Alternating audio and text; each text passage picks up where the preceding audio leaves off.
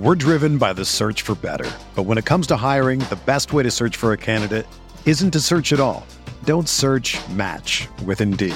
Indeed is your matching and hiring platform with over 350 million global monthly visitors, according to Indeed data, and a matching engine that helps you find quality candidates fast. Ditch the busy work. Use Indeed for scheduling, screening, and messaging so you can connect with candidates faster. Leveraging over 140 million qualifications and preferences every day, Indeed's matching engine is constantly learning from your preferences, so the more you use Indeed, the better it gets. Join more than 3.5 million businesses worldwide that use Indeed to hire great talent fast. And listeners of this show will get a $75 sponsored job credit to get your jobs more visibility at Indeed.com/Blue Wire.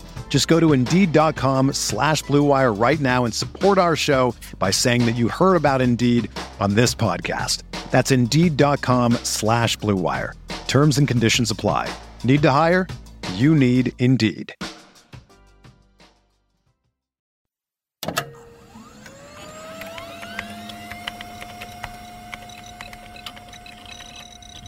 Computer, this is Data. I'm an android.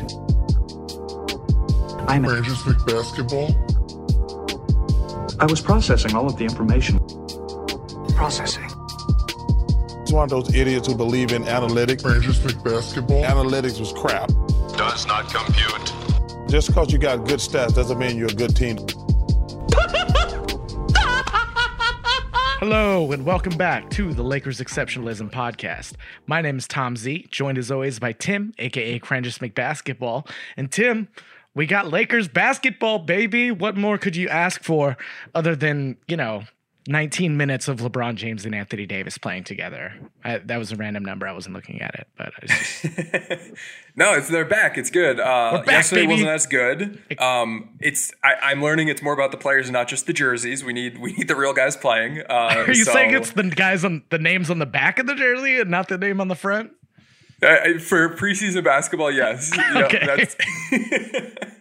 No, but each game we're learning more and more. We're not going to learn from the final score, I don't think, but how the team is trying to play has taught us so much in these 3 games so far, and seeing different guys pop off has been exciting. So I'm optimistic about the season, feeling good. It was fun to see, even last night, it was Lonnie Walker's debut, it was Jay Huff's debut. So there have been different, purposes for watching the various games depending on who's playing. So it's been a good time so far. We had gone so long without basketball. So I'm just so ready for it.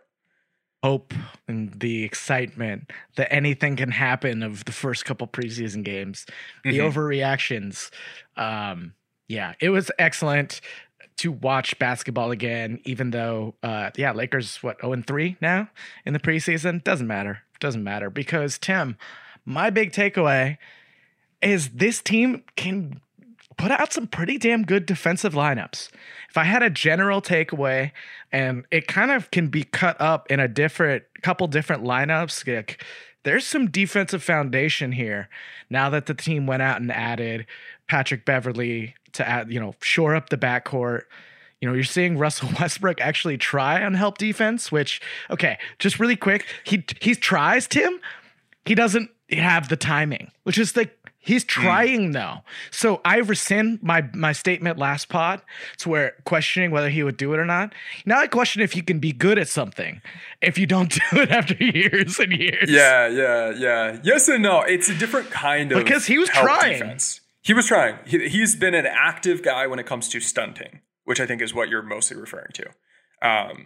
The scheme offensively, we'll talk about. It's brand new. It's fun and it's exciting.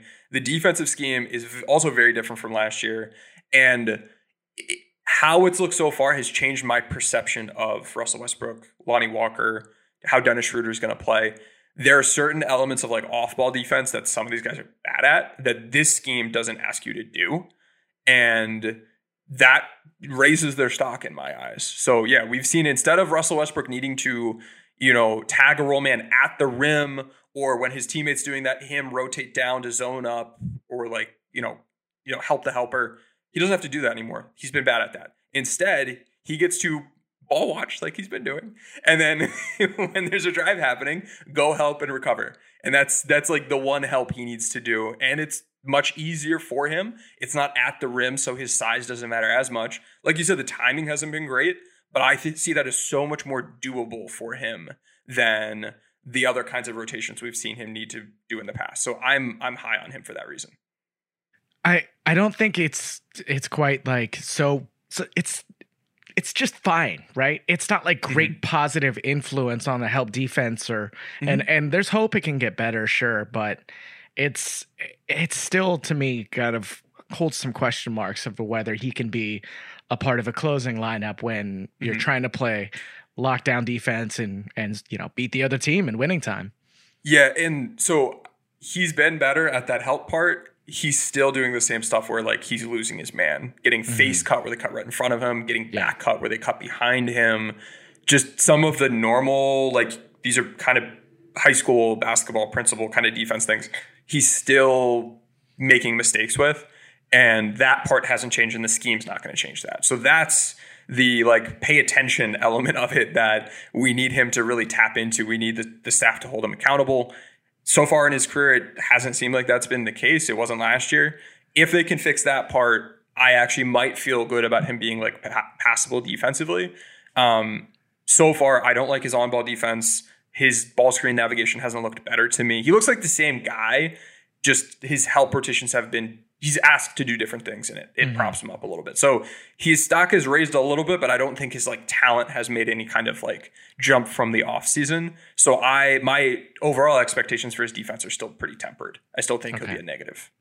And we're going to keep it fast and loose here, just mainly talking preseason thoughts. So we're kind of bounce around. But what did you think about him on the offensive end? Because from my view, I saw someone who is trying a lot to not force things, which kind of sounds, counterintuitive, but he, last season he's overly aggressive, forcing shots that weren't there. This seems like a lot more he's playing through the offense, playing through other guys and kind of taking what's there instead of forcing things like, hammer into a nail. Yeah, it's for him and for the team in general, I've seen less. I'm trying to pull up the data right now I haven't actually looked at this until right now. Is the team actually isolating less, or does it just seem like that? Because I've seen less forcing, and the reason for that, from my perspective, is like one, he's buying into the structure around him, but that structure, there's now a motion offense for this team, which was not there before. It was, hey, maybe we'll run a pick and roll, maybe we'll run a pin down. If it doesn't work, ISO. Somebody ISO. And for Russ, we didn't love it. For LeBron or AD, we were like, okay, this is fine. This could be really good. Depends how much help is coming. But for Russ, it's generally been when like he's forcing things and playing isolation basketball. It usually hasn't been good. He'll have his moments. Yeah, okay. The Lakers have isolated 5% of the time so far this preseason, which is pretty darn low. I get that the Big Three hasn't played a bunch of minutes, but so take into account, right? Like none of these like second unit guys, like Cole Swider's not isolating, like Scottie Pippen's not isolating. He's sometimes, but yeah, they don't want to be. But the thing is, for them or the better players, what's happening is like, okay, if the initial set play doesn't work, we still know where everybody should be standing. And I know if I dribble at this guy, this is what's going to happen. If I pass it to that guy, this is what I should do next. So there's always an alternative to forcing up a shot. And we're seeing the team run offense and create just more scoring chances rather than with 16 seconds left in the shot clock, there be no plan. And that to me is the big difference. There's always an option to do something. It's not, okay, crap, we have to run another play and everybody needs to go stand in a new position. It's we're already in the right positions based on how the plays are already set up, so we can just flow into something new. And that leads to, it's primarily been more pick and rolls, more dribble handoffs, occasionally pin down screens, but there's just always something able to be happening. And we've seen that impact the starting unit, the bench unit, and Russ is leaning into it. Some guys aren't leaning all that much into it. Scottie Pippen's kind of done his own thing a little bit. He's gone rogue a couple plays. But Russ has leaned into it, and credit to him for doing so. But I do really want to highlight that structure because it's not just like Russ is deciding, instead of ISO, I'm going to run a dribble handoff. Like that's part of the offense. All right, well, let's dig deeper into the offense outside of Russell Westbrook as well. What are you seeing out there, Tim? Because you mentioned that isolation percentage. unthinkable. And sure, it's small sample size. We need to we always say that, right? But we're trying to draw reactions out of the limited amount of time that we've seen, at least so far with this new crew. So what's some of the new scheme stuff you're seeing? How are these guys being used together? And I don't know, what should we be expecting more? Great question.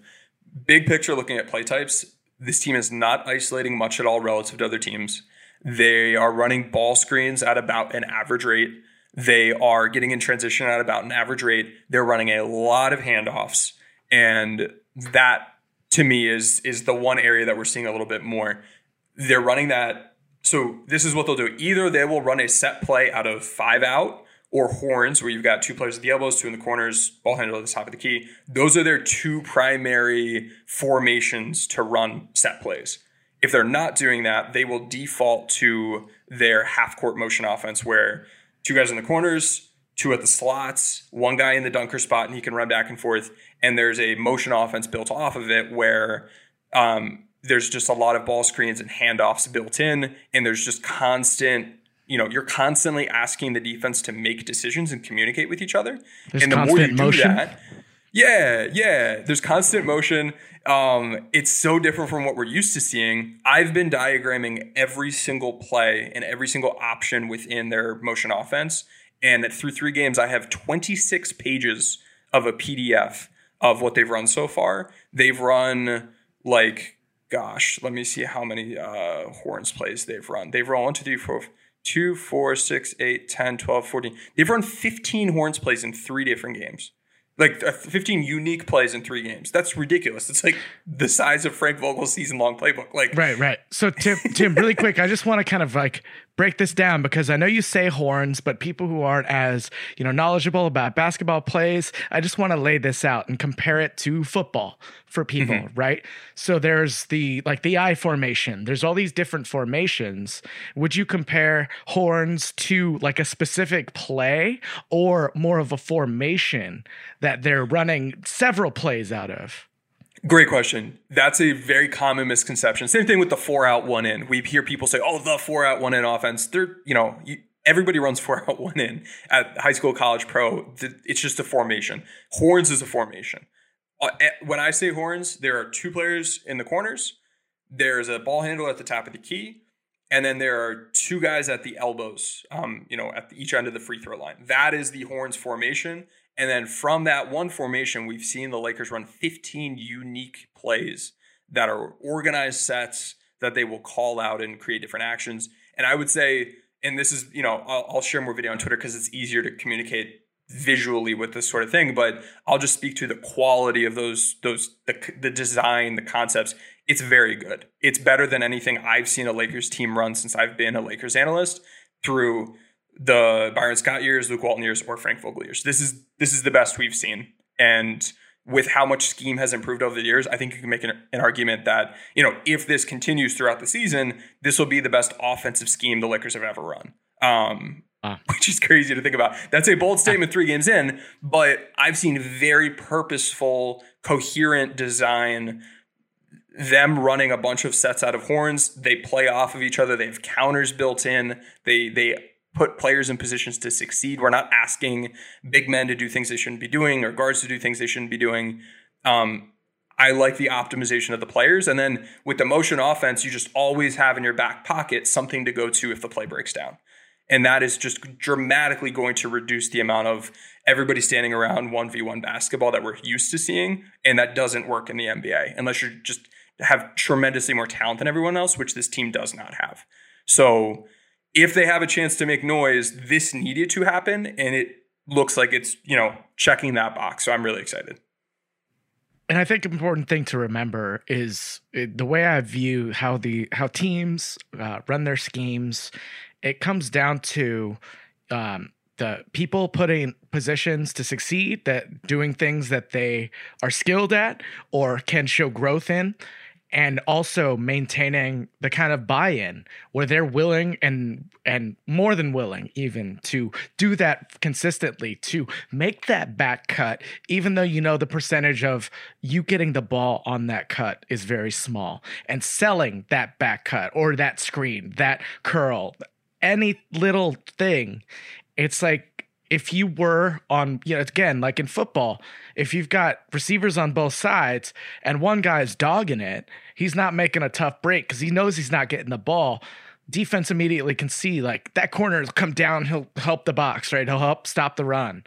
And it's to me, it's the same kind of buy-in that is only seen through time. Now we can rant and rave all we want, and I'm super soaked to hear, and it just for my eye, right? I'm less knowledgeable basketball fan than you in these things.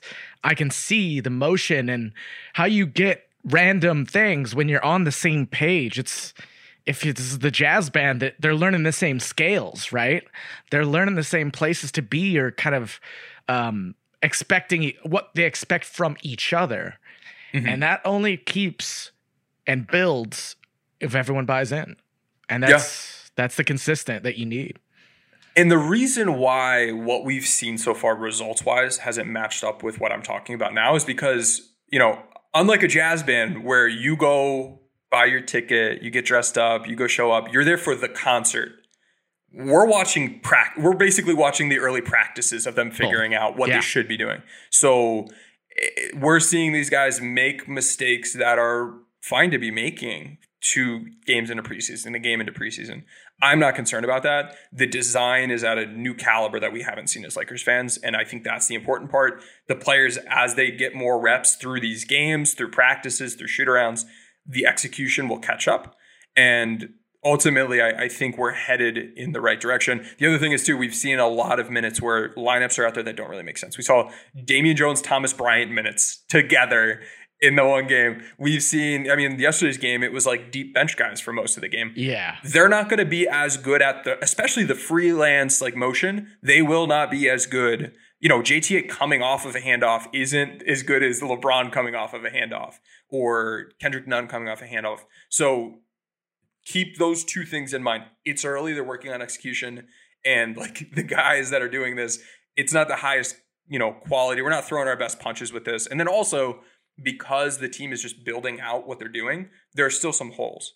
We saw in the first game how the Kings in the second half were able to really up their pressure off ball and kind of deny passes, and it really mucked things up because the Lakers didn't have any pressure releases, is the phrase I would use for if we're overplayed, here's the play we call to take advantage of the defense's aggressiveness. They didn't have that for the first 2 games. Yesterday, they built in 3 separate unique plays specifically to be pressure release valves, in not just a pass the ball to somebody, but like take advantage of them and get a scoring opportunity off of it. So we're seeing them problem solve as we watch game by game. We saw in the first game they didn't have much to attack drop coverage. By now, we've seen like 6 different concepts to beat drop coverage. We saw nothing really to beat switching in the first game. Second game, they introduced stuff to beat switching. So from my perspective as someone who spends way too much time looking at X's and O's, I'm seeing them clearly go rung by rung up the ladder. And you can't jump all the way to the top, but they're climbing up and they're headed in the right direction. All right, let's switch gears a little bit here. I want to talk quickly about a couple things to see if they concern you at all. And again, concern with an asterisk because it's like 3 preseason games. Defensive rebounding.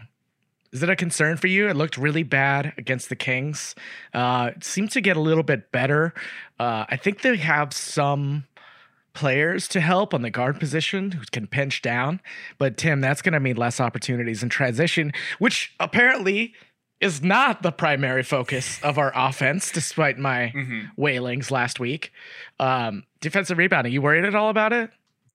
Yes, I'm worried about it because both Turner and Bryant are not above average rebounders for their position. And also because we have seen so far a good number of minutes where the power forward on court is LeBron, who's not a good rebounder for 4, JTA, who's not a good rebounder for 4, and like Cole Swider, who's not a good rebounder for 4. If we're playing smaller, we're going to be more vulnerable. If we have Jones or Bryant at the 5, we have AD or get Gabriel at the 4, and I think Gabriel's a key piece to this. And then we have LeBron or JTA at the 3. We have enough front court size that I don't know. We're not going to be a great rebounding team, but it'll be good enough. I just want to point out you said Turner instead of Jones. Oh, my bad. That's why you're laughing. A little Freudian slip there, Tim. Do you wanna? Let's do it, Tim. After what you've seen in these few games in the preseason, do you think Miles Turner and Buddy Hield make this team a contender? Yes, 100%. And our presentation of that trade in previous podcasts has been, we think this makes the Lakers a contender, which is why we're interested in it, if the scheme is good, if Kendrick Nunn's healthy, if Austin Reeves makes a jump, things like that. Those are all happening. All of those things are happening. So it was like, this gets you most of the way, but then there's that uncertainty. That uncertainty is taken care of. The only big thing is, if the team isn't healthy, nothing they do matters, but that's not a way to operate. You can't, at this point, you will never get confirmation that they won't get injured later in the season. You can't prove God doesn't exist. You can't just live in fear not making a trade because, maybe 50 games in somebody gets injured. There's no way to know that today. So that has to be thrown out as part of the decision making. But all those other little pieces, they've fallen into place. And that, to me, makes me feel really good about it. And then also the fact that the scheme on both ends of the court fits these two guys real freaking well makes me feel really good about it. Turner in place of Jones or Bryant, I love it. Hield out there instead of Max Christie running off of Spain pick and rolls and shooting threes in motion. It's him. Yeah. Oh, dude, I love it. The fit is there. It's almost like some of these plays, I'm like, I like this play. I would really like to see Buddy Hield in this position of that play. They already have the plays for Buddy Hield and Miles Turner in the playbook. So I agree with you, by the way. But after 3 preseason games, you feel that confident to say those things about the offense, about Nunn, about Reeves. I feel like a lot of people, maybe it's confirmation bias because we already believe that to begin with. We want to believe that. Again, this skill set, adding the shooting to this team that clearly needs shooting, will help in a way that can bolster the rest of the things that they're good at, including the defensive lineups. But we've talked about this before. The other players on this team can make Buddy Hield and Miles Turner better, and they will make the other players on the team better. It's a symbiotic relationship that works incredibly well together.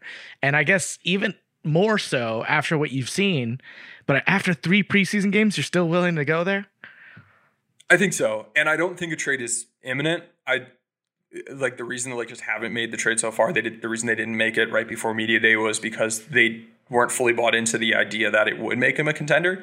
I think over preseason and over the first 10 to 15 to 20 games, the Lakers front office can, if this stuff continues and if those steps continue to be taken moving forward, I think they can get to that point where they say, you know what, we are that one move away. We also need the Pacers from their side to probably start slow and, from watching Wemby and watching Scoot say, you know what, we would like to, buy more into tanking and get a good draft pick. So if the Lakers start not too hot, because if they start great and Russell Westbrook looks like a superstar, they won't need to make the trade from their perspective. If they start too poorly, they're going to say we're more than one move away. We need them to be good, but not too good for this trade to kind of stay alive. And then we need, from a Pacer perspective, them to start poorly. So that's, I guess, what to root for. I mean, obviously root for the Lakers to do as well as possible. Given what their schedule looks like to start the year, we're not going to see them be undefeated 10 games into the season, 20 games into the season. So that's what I'm looking at there. And then another element is I like how the scheme, it's such a better, the players that they brought in with Beverly, Walker, Reeves has this, Nunn has this, Buddy Hield has this. There's some playmaking, there's some handoff, ball screen scoring, there's some ball handling. But a lot of those guys, I was looking at them as all right, well, how will Lonnie Walker operate as an off-ball player? Because he's not going to be on ball in this offense. Now that we've seen the scheme, I now know that all of those guys, the fact that they can do some of those things will be tapped into because it's so interchangeable and you're just constantly flowing into different actions. You can't run this year's offense with Kent Bazemore and Trevor Ariza. It won't work. The fact that you have a bunch of guys who have a competent level of passing and ball handling and like attacking off the dribble actually fits really well. And Buddy Hield last year, once he got to Indiana, he flashed a ton of playmaking and ball handling that we didn't see as much with the Kings. So he's more than a shooter. He is a great shooter, but he would fit into this as well. And this is, I think I talked about this maybe a year ago. A quarterback in football, when they're calling a play out, they know where everybody's going to be. So they know what their reads are, and it's easier to find the open man and make a quick decision. If you're playing pickup football and everyone's running in different directions, it's really hard to read everything and make the best throw possible because you don't really have keys or reads to read off of. With this offense now, they're creating those keys and those reads within their sets. And they're also within the motion offense, exactly where everybody's standing and where they should be and what they should be doing. So it elevates the playmaking of an Austin Reeves, of a Pat Beverly, of a Lonnie Walker, of a Buddy Hield when he's over here. So in so many ways it fits, and I'm still rooting for it. I feel very, very strongly at this point, even though it's early. I agree, but we're going to get yelled at if we keep talking about this. So let's take a quick break. And on the other side, let's talk about some positive growth that we've seen from some of the guys on the team. We're driven by the search for better. But when it comes to hiring, the best way to search for a candidate isn't to search at all. Don't search, match with Indeed. Indeed is your matching and hiring platform with over 350 million global monthly visitors, according to Indeed data, and a matching engine that helps you find quality candidates fast. Ditch the busy work. Use Indeed for scheduling, screening, and messaging so you can connect with candidates faster. Leveraging over 140 million qualifications and preferences every day, Indeed's matching engine is constantly learning from your preferences, so the more you use Indeed, the better it gets. Join more than 3.5 million businesses worldwide that use Indeed to hire great talent fast. And listeners of this show will get a $75 sponsored job credit to get your jobs more visibility at Indeed.com/Blue Wire. Just go to Indeed.com/Blue Wire right now and support our show by saying that you heard about Indeed on this podcast. That's Indeed.com/Blue Wire. Terms and conditions apply. Need to hire? You need Indeed.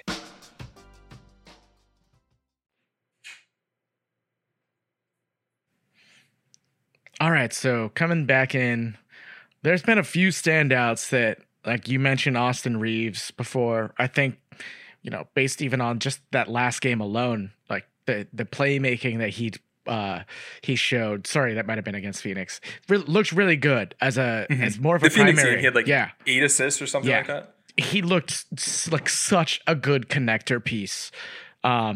On a good team. Like, that guy is good at fucking basketball. Shout out Austin Reeves, man. Like, I know you're too cool to watch Wembanyama play. You're playing blackjack. Did you see that? Did you see that, Tim? I did see that. Yeah, that was funny. He shouldn't care. What does he care? He doesn't, and I love him for it. My man saw the Twitter highlights and was like, that's fine. I was at the tables. Love you, Austin. Come back soon. He looks awesome, dude. He looks so good. And again, just such an amazing connector piece, role player, glue guy that championship teams need. Mm-hmm.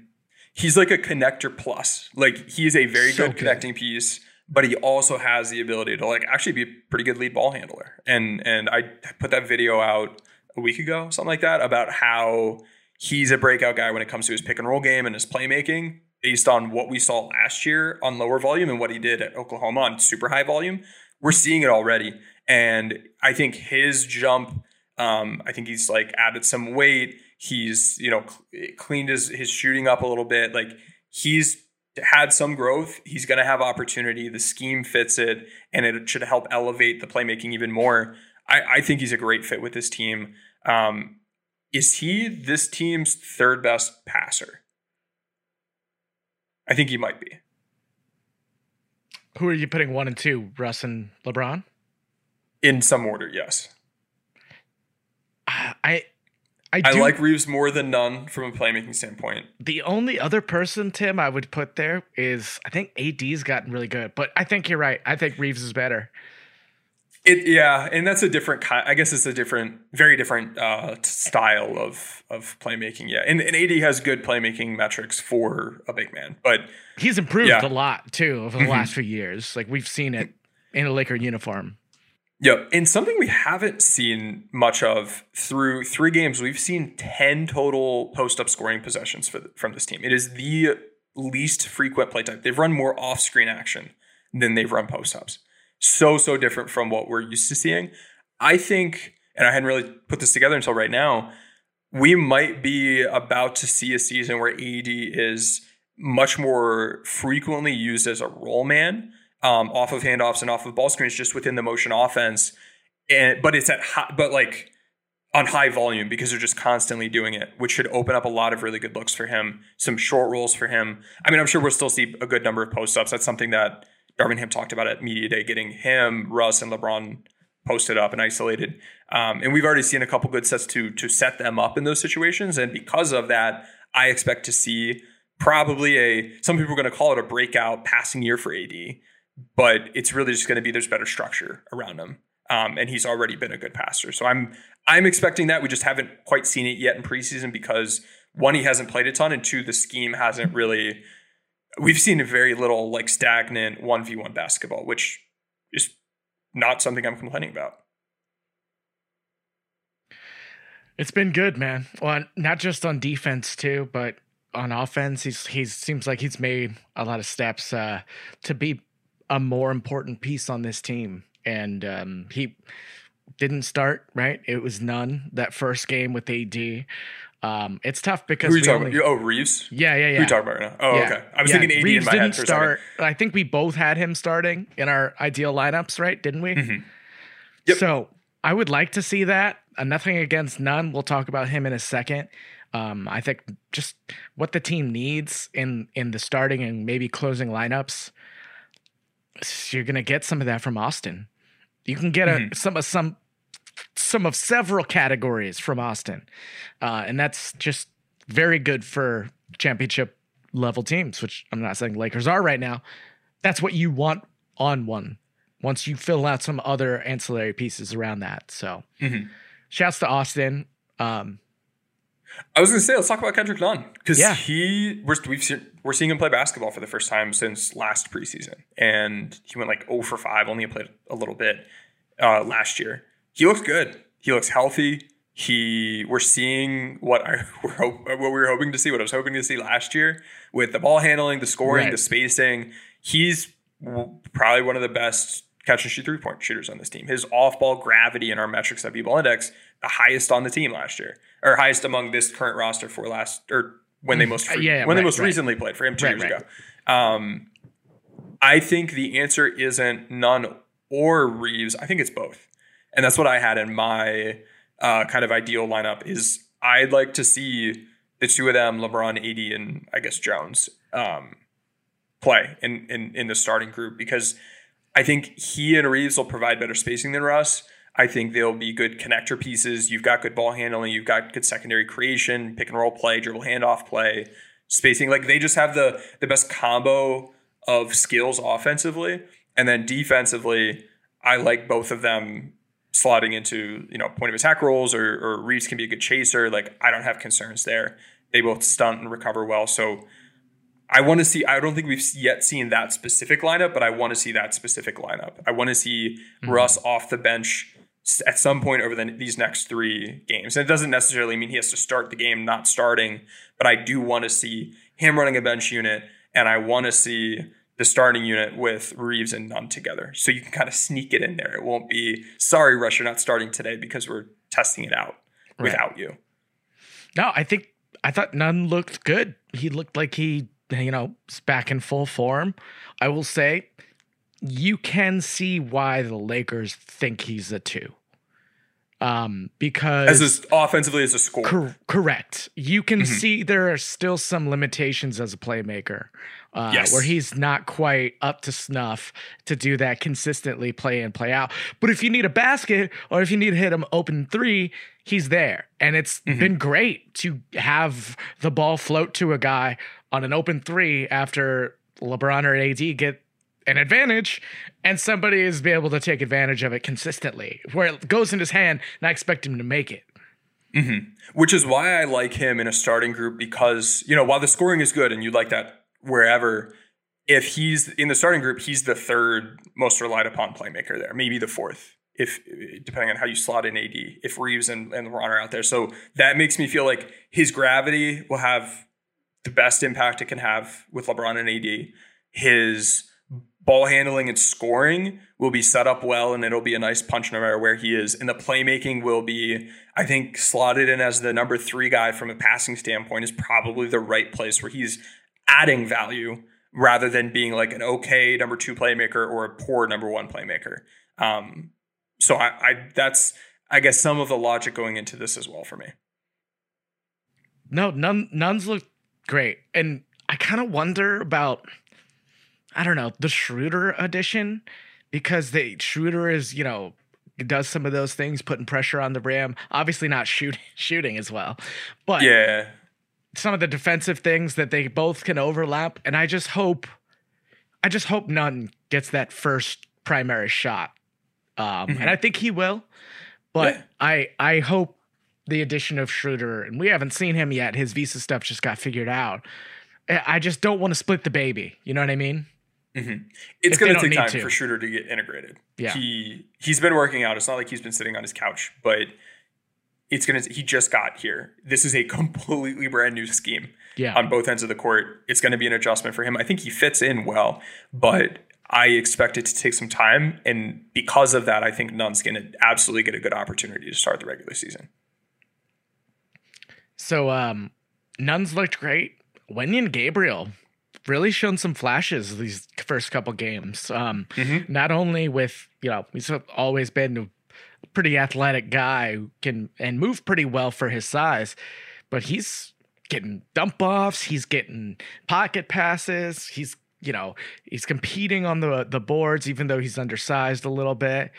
He's played some 3, which is probably preseason silliness, but I don't know. He's just a little bit more dynamic than the last time I saw him. But preseason, I don't know. Is this fool's gold, Tim?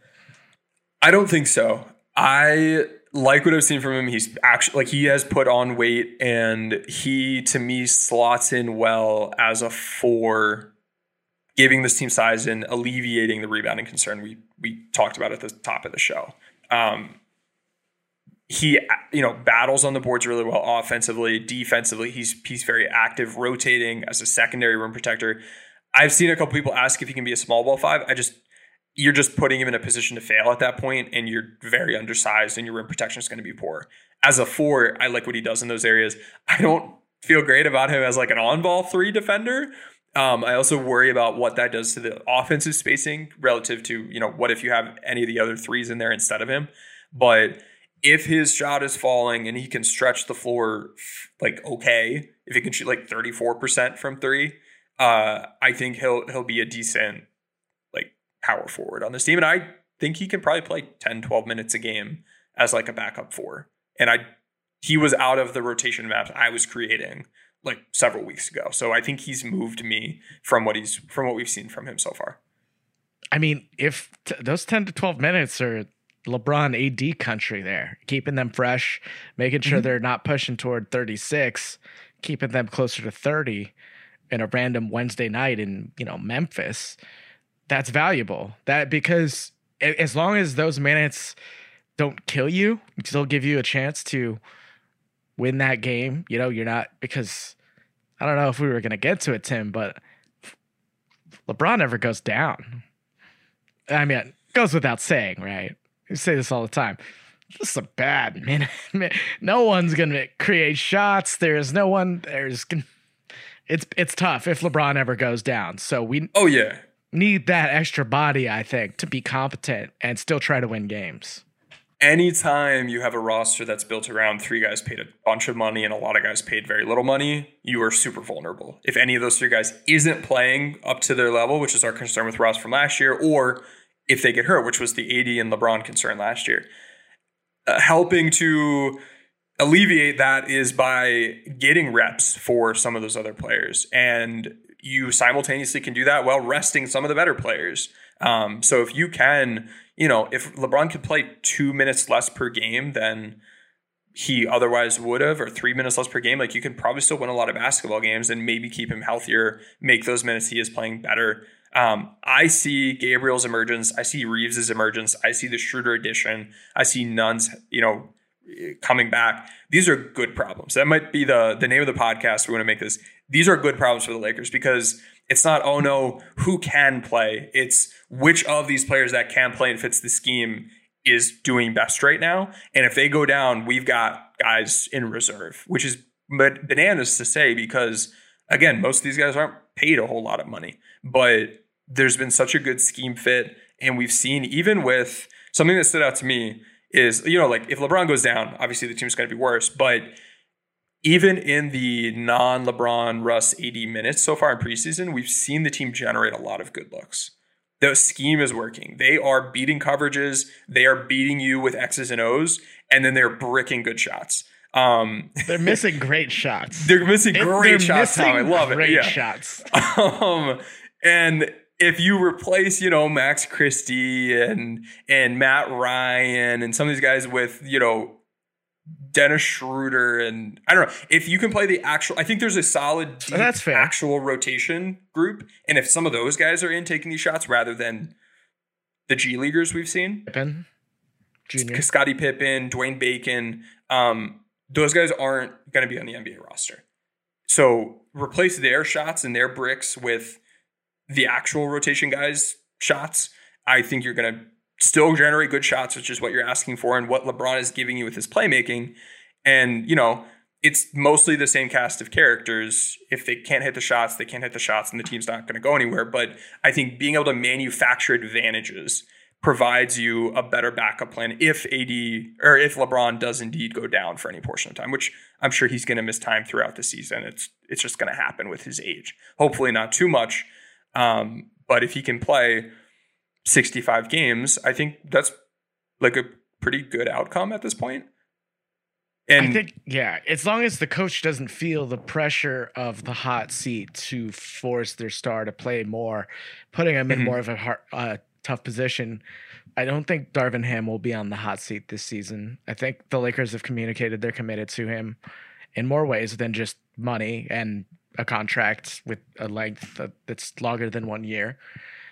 So I think that bolsters, the ability for coaches to not also force themselves into making a rush into things, right? Yeah. If things are going well, you don't need to do that at all, whether or not you're feeling that pressure. And as long as the team's winning, you can kind of tweak and see just how much can we rest these guys? How can we steal an extra 2-3 minutes per game from them and give them extra time to not get injured and to conserve their energy and, get extra reps for some of these depth players that you're looking to develop. That'll be what the team's trying to figure out as they get into the season. Again, bringing it back to the Pacers trade, if you go grab two legitimate rotation players, that makes this easier as well. Neither of them proxies what LeBron gives you, but they are legit real rotation players. So that or another trade for guys like that would be helpful if we get to that point. It's crazy because this is a very unique year. I just briefly want to mention this. I know you talked about Wemby and Scoot earlier. It's pretty special guys, man. And I think if you look at the Western Conference right now, Tim, there's some pretty stark, definitive goals for each team. And it's one way or the other, maybe. I think there is no middle ground so tell me right now, winning or tanking? I'm going to list off all these teams. Denver, winning. They Minnesota, want to compete for a title. This is going to be the best Denver team we might have ever seen. Absolutely. And I think they should be more of a favorite, if I'm being honest. Okay, so I'm going to rattle them off, right? Denver, winning. Minnesota. Winning. Oklahoma. Tanking. Portland. They might be one of the in-between teams, but tanking. You think they're tanking? No, they're not tanking. They're not. They're going to try to win. They're going to try to win. They're just not going to be good. But they're not going to be bad. They're better. They're not going to be bad. They're trying to win. They're going to be. They're not. They're better than they have been, and they're not going to be trying to be bad. Yeah, they're going to try to win. They're just not a title contender. Utah. Tank. Golden State. Win, but the vibes are bad. Clippers. Win. Lakers. Trying to win at least. Suns. Just say win. Win, but vibes Suns. are even worse. Suns. Kings. Tank? No. I mean, they just they're trying traded to for an win. all-star, Tim. No, that's true. Yeah, they're gonna try. They're kind of in the Portland bucket of like trying to win, but they are now A for the effort. longest streak without the postseason in professional sports. Okay.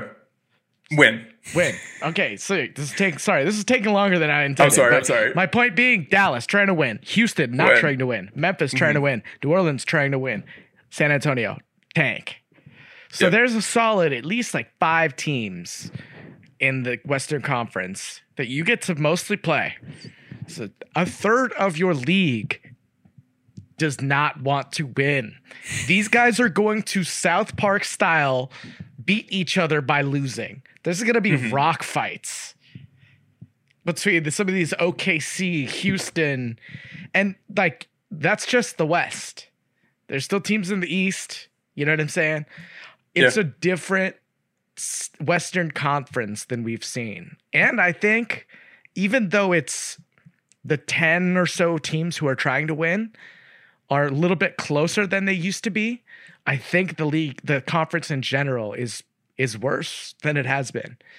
So I'm not trying to make I'm just saying there's opportunity here. If you have your shit together, if you play in a night in and night out, and if you're available, you're going to have nights to rest these guys. I was trying to make that point. That's a great point, Tom. Yeah, I hadn't considered that. If, once a week you're playing a team that's not trying to win, you should be able to either kick their ass and then rest guys for like the fourth quarter or something like that and save minutes that way, or just give them a day off. They should be able to steal minutes here and there. So, because that is and should be the priority. Yep. To keep Get things to the on the postseason. rails. Yeah. Win games, but don't go overboard with minutes while doing so. Right. And you can't go out like last season with those OKC games where you play 3 quarters of a game and you totally blow it. And they're not going to get outcoached by Luke Walton this year, Tom. I promise you that. all right, man, kind of wrapping up this. I know we didn't touch on everyone. I mean, do you want to talk about LeBron? There's not much there. No, he's fine. He didn't shoot well in the first game. That's fine. He showed us that he can still very well shoot in the second game. Right. I'm not concerned. Exploded in that first half, but yeah, he, AD, and Russ have each had their fair share of kind of lazy moments in the first game defensively. I'm not going to make too much of it. It is what it is. I don't think nothing's changed with me for LeBron.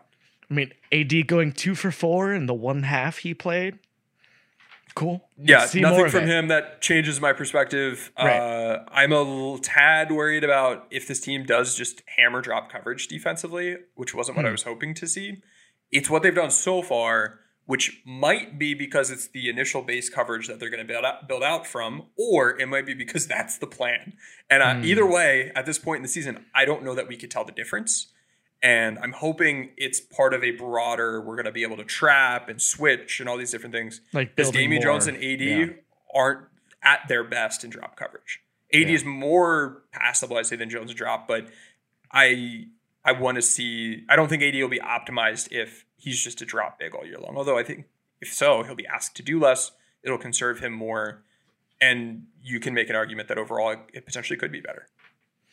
It's just a little bit opposite the aggressive style defense that we thought we would see.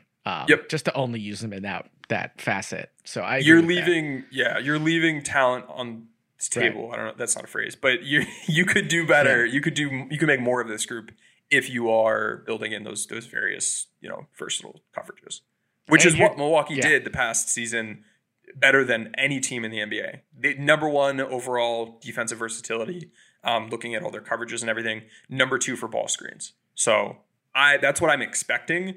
If it turns out that Ham's just like a drop coverage merchant, I'm going to be a little bummed, but it's still not the worst, but TBD. I think like anything you want to build, and I think you want a foundational philosophy that might be drop that you can return to in kind of a safe place. You know what I mean? A general safe place, and then you build on those coverages. So I agree with you. TBD on that. We mostly talked about most of the other players, but we didn't talk too much about Thomas Bryant, Juan Toscano Anderson. Who else did we not? Damian Jones. We didn't speak too much on. Anything you saw there that was out of the norm or surprised you, I guess? They were fine. They're both min. They're min contract guys. I think JTA's fit's really good. I love the fact that this team has constant motion happening is right in his wheelhouse because he sets screens well. He knows when the defense is switching and slips them well and makes himself available. He is a smart short roll guy and a smart dribble handoff operator. So this is a great, I was thinking last year with Golden State was about as well as you can optimize a guy like him, but I think this is up there as well in terms of putting him in positions that make sense for him. And then he's going to get plenty of open catch and shoot threes. He's, been hit or miss with those, which is, it's going to happen. But when his threes are falling, he's going to be a great contributor. Bryant not starting over Jones to me tells me that Bryant's not hitting his threes in practice. Yeah. It's not that Jones is lighting the world on fire with his threes. I think we can, Darvin Ham's going to express belief in both of them, and they're occasionally going to take them, and sometimes they're going to make them. Bryant's been turning down some of them, which is not a great sign. What makes me feel a little better about each of them on the perimeter in that 4-out 1-in is the amount of times that, they get the ball, their man sagged off of them, rather than them just not shooting and passing to someone and just losing an advantage, they turn it into a dribble handoff, create a 2v1 situation for the offense because their defenders sagged off. And it's turning what could be a bad situation into a good situation. So schematically propping them up a bit, even if the shooting itself isn't where we want it to be. But that's, I guess, what I've seen so far. I'm not worried about either of them. I would like to see Damian Jones. The Lakers need to find a way to insert a little bit more dog into him. He does not box out with any sort of ferocity. He stands there and puts his arms back around you so he knows where you are, but he doesn't try to move you. It's like an offensive line of football that's not firing off the ball. You can't just catch the defensive line. You need to fire off the ball and push him. And right now he's just standing in his position, and he's not 7'4" or something, so you can't get away with that at his size. He needs to get angry. Someone needs to be like I'm going to piss Damian Jones off coach every day. Tom, we need to buy you courtside tickets so you can just make fun of Damian Jones and make him angry. So we can see him put a body on some guys. Because that's my one critique with him so far. Okay. I mostly agree with you, Bryant and JTA. I think JTA looks awesome. Another really solid glue piece and a very good value for a minimum as a guy who's been a role player on a championship team. Again, connector piece who can enable a lot of other players, works without the ball, obviously has that really intuitive kind of instinct to pull the defense and find advantages without the ball, right? To get the guy with the ball advantages. And his value is less on a team where he's just standing in the corner. He means less to the Lakers if he's playing on this team last year. The fact that there's constant motion, constant dribble handoffs, pick and rolls, that is, in addition to what you just covered, it gives him plenty of opportunity to be good at what he's good at. Okay, so I really don't completely disagree on Jones, though I do think he played okay. I don't know. He is what he is, man. I can't get... I just kind of hated on him this whole time because everyone's excited about this guy. He's rolling cup big. He's limited. He's not a playmaker. Is this your god, Tim? Yes. No. He's what he is. It's just a meme. He's what he is. It's fine. He's fine. He'll be better defensively when they're running more mobile coverages, and offensively when he's getting some lobs, he'll be good. The Lakers ran fewer ball screens in the first game than they did in the future games, and I think him not being able to be a roller with LeBron or Nunn hurt him a bit. We also saw Nunn and him not be on the same page with a few lobs, which is something that I think just over time we'll see improvement with. All right, Tim. Anything else out of the thoughts on the preseason you want to go through? We're going to try to do some more of these playbacks. If you want to plug that real quick, let people know how to find that. Yes, absolutely. Go check out, if you go to, let me make sure I get the link right. In the meantime, Tim, I'm just telling you right now. Yes. I have a trivia question for you. Uh-oh. Okay, go ahead. All right, just to buy you some time here, Tim and I were texting about how much I like trivia. Now, if we can incorporate it, and basically, I want to suggest anything where I can further my winning against you. So, any kind of competitive thing do you want to do? I'm always down. So maybe we pick. I'll ask a question this week. You can ask a question next week. We'll try to. We can talk about the rules. This first one doesn't count. The text conversation was, you were like, I enjoy trivia. And I was like, oh, I'm bad at that. And I was like, let's do it live. No choice. So this one doesn't count, Tim. The NBA GM survey for 22-23 came out recently. And for those of you unfamiliar, basically they asked the GMs a lot of these questions. Who's going to be MVP? Who do you want to start a franchise with and for the next 5 years? Whatever. So a lot of times just chalk, right? Just pretty uncontroversial answers. So this is an easy question, but it's in your wheelhouse, Tim. So they asked the GMs which a player forces opposing coaches to make the most adjustments. And the winner got 52%, Tim. Oh, okay. I would say Luka, and if it's not Luka, I would imagine Steph being the guy. You can have one answer, but you cannot have Luka. two. Luka is my number one pick. Luka Doncic got 7%. Oh no! Who was it? Steph. Oh, it was Steph. Okay. Yeah. Of course it's Steph. Who the fuck else is just blowing up spacing on a fucking generational level? Well, okay. The Luka Doncic offense is just constant ball screen, and you just have, like, anytime you run a coverage, we're going to run a play that beats it, and then you run a different coverage, I get it. A play that beats that. He was tied for fourth, for what it's worth. Second was Giannis at 14. Tied with Jokic. Tied with Luka was Embiid. But I feel like it's Steph. Yeah, I see it. It's all chalk, he just won the title, so. Mm-hmm. Also, he won last year at 27%, which is kind of interesting. Little title bias here. He impacts you when he's on ball as an ISO guy, when he's off ball just standing around, off ball screens, off of pick and rolls, off of dribble handoffs. It's insane. He doesn't even have to have the ball to fuck up your offense or your defense. Yeah, because like Luka, you have to adjust a ton for him on ball and with ball screens, but not really with the other stuff. Like Steph just exists and is just a nightmare. Okay, yeah, I admit the error in my ways. It's okay. I agree with this pick. This is why I want to do these things, because you just beat yourself. So anyway, go to getplayback.com/room/Lakers watch party, or just go to my Twitter, and I tweeted out a bunch. If you haven't done it, we did this last season towards the end of the year, kind of beta testing it, and it was a bunch of fun. The experience is, rather than you watching the game on just like League Pass on your own or on your TV, whatever it is, you log in, you put your credentials into the thing. So I added my Hulu Live and I added my League Pass.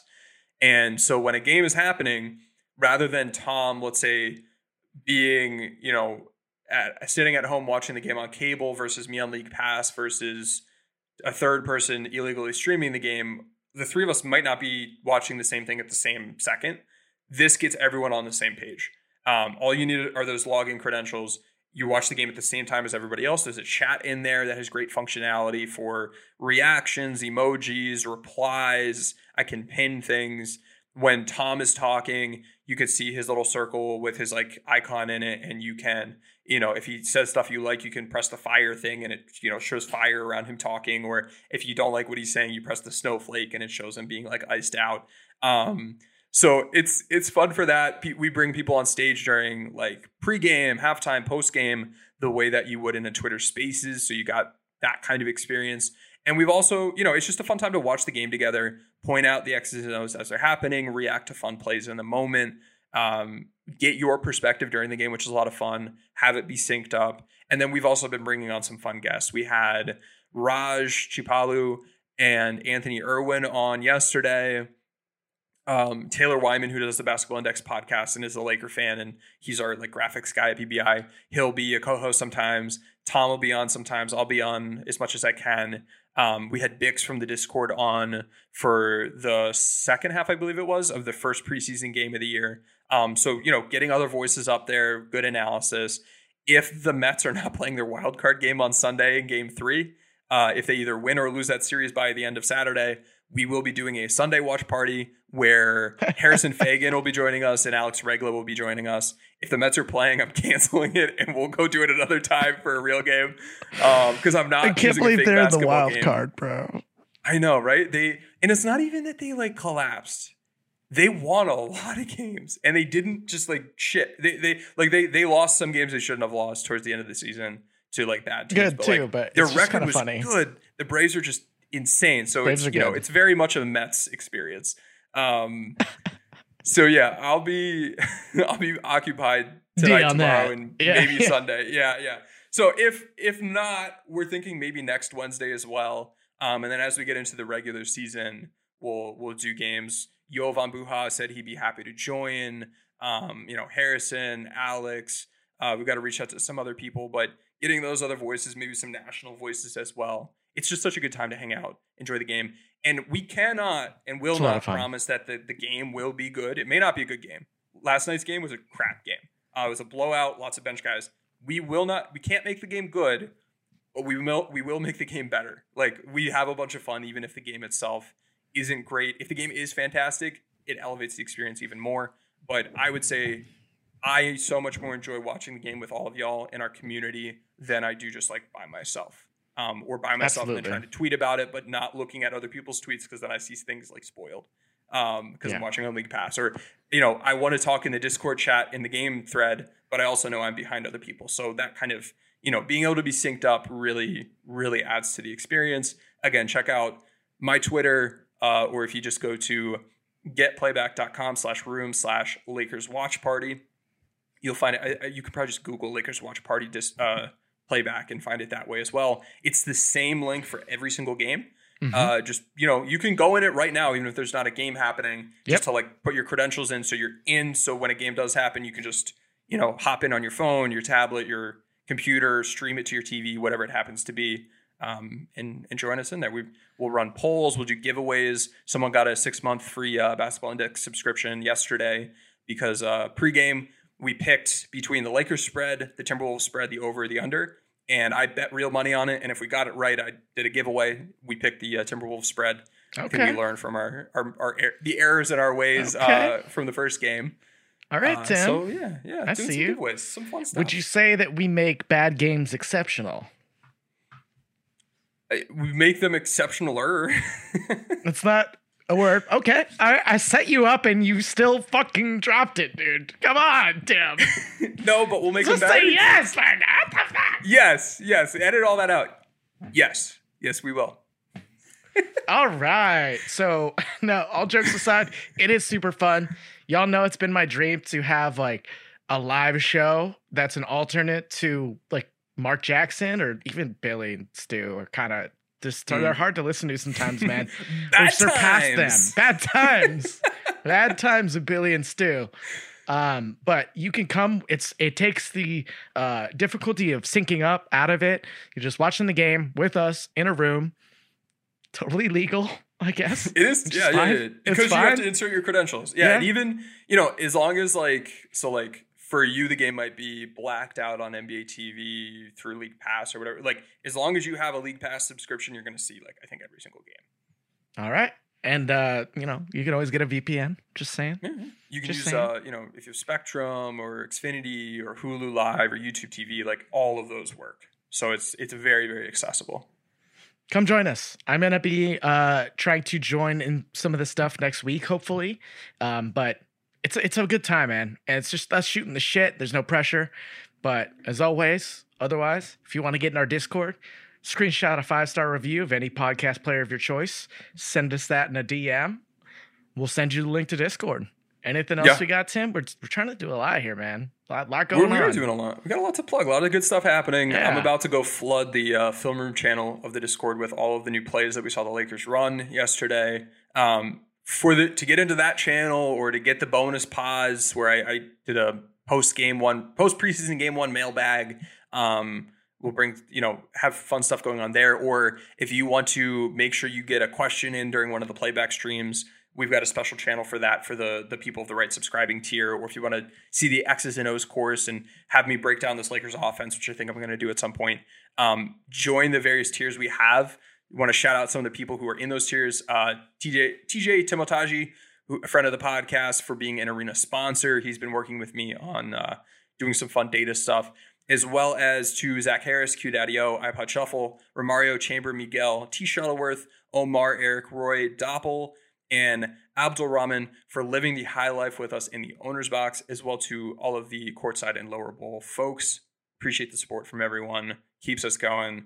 Hopefully, we're getting the content up, Tom. It's content season, and it's always good to be watching basketball and be happy about the good things and say that bad things don't matter. It's like, peak vibe season. So get in there, chat basketball with us.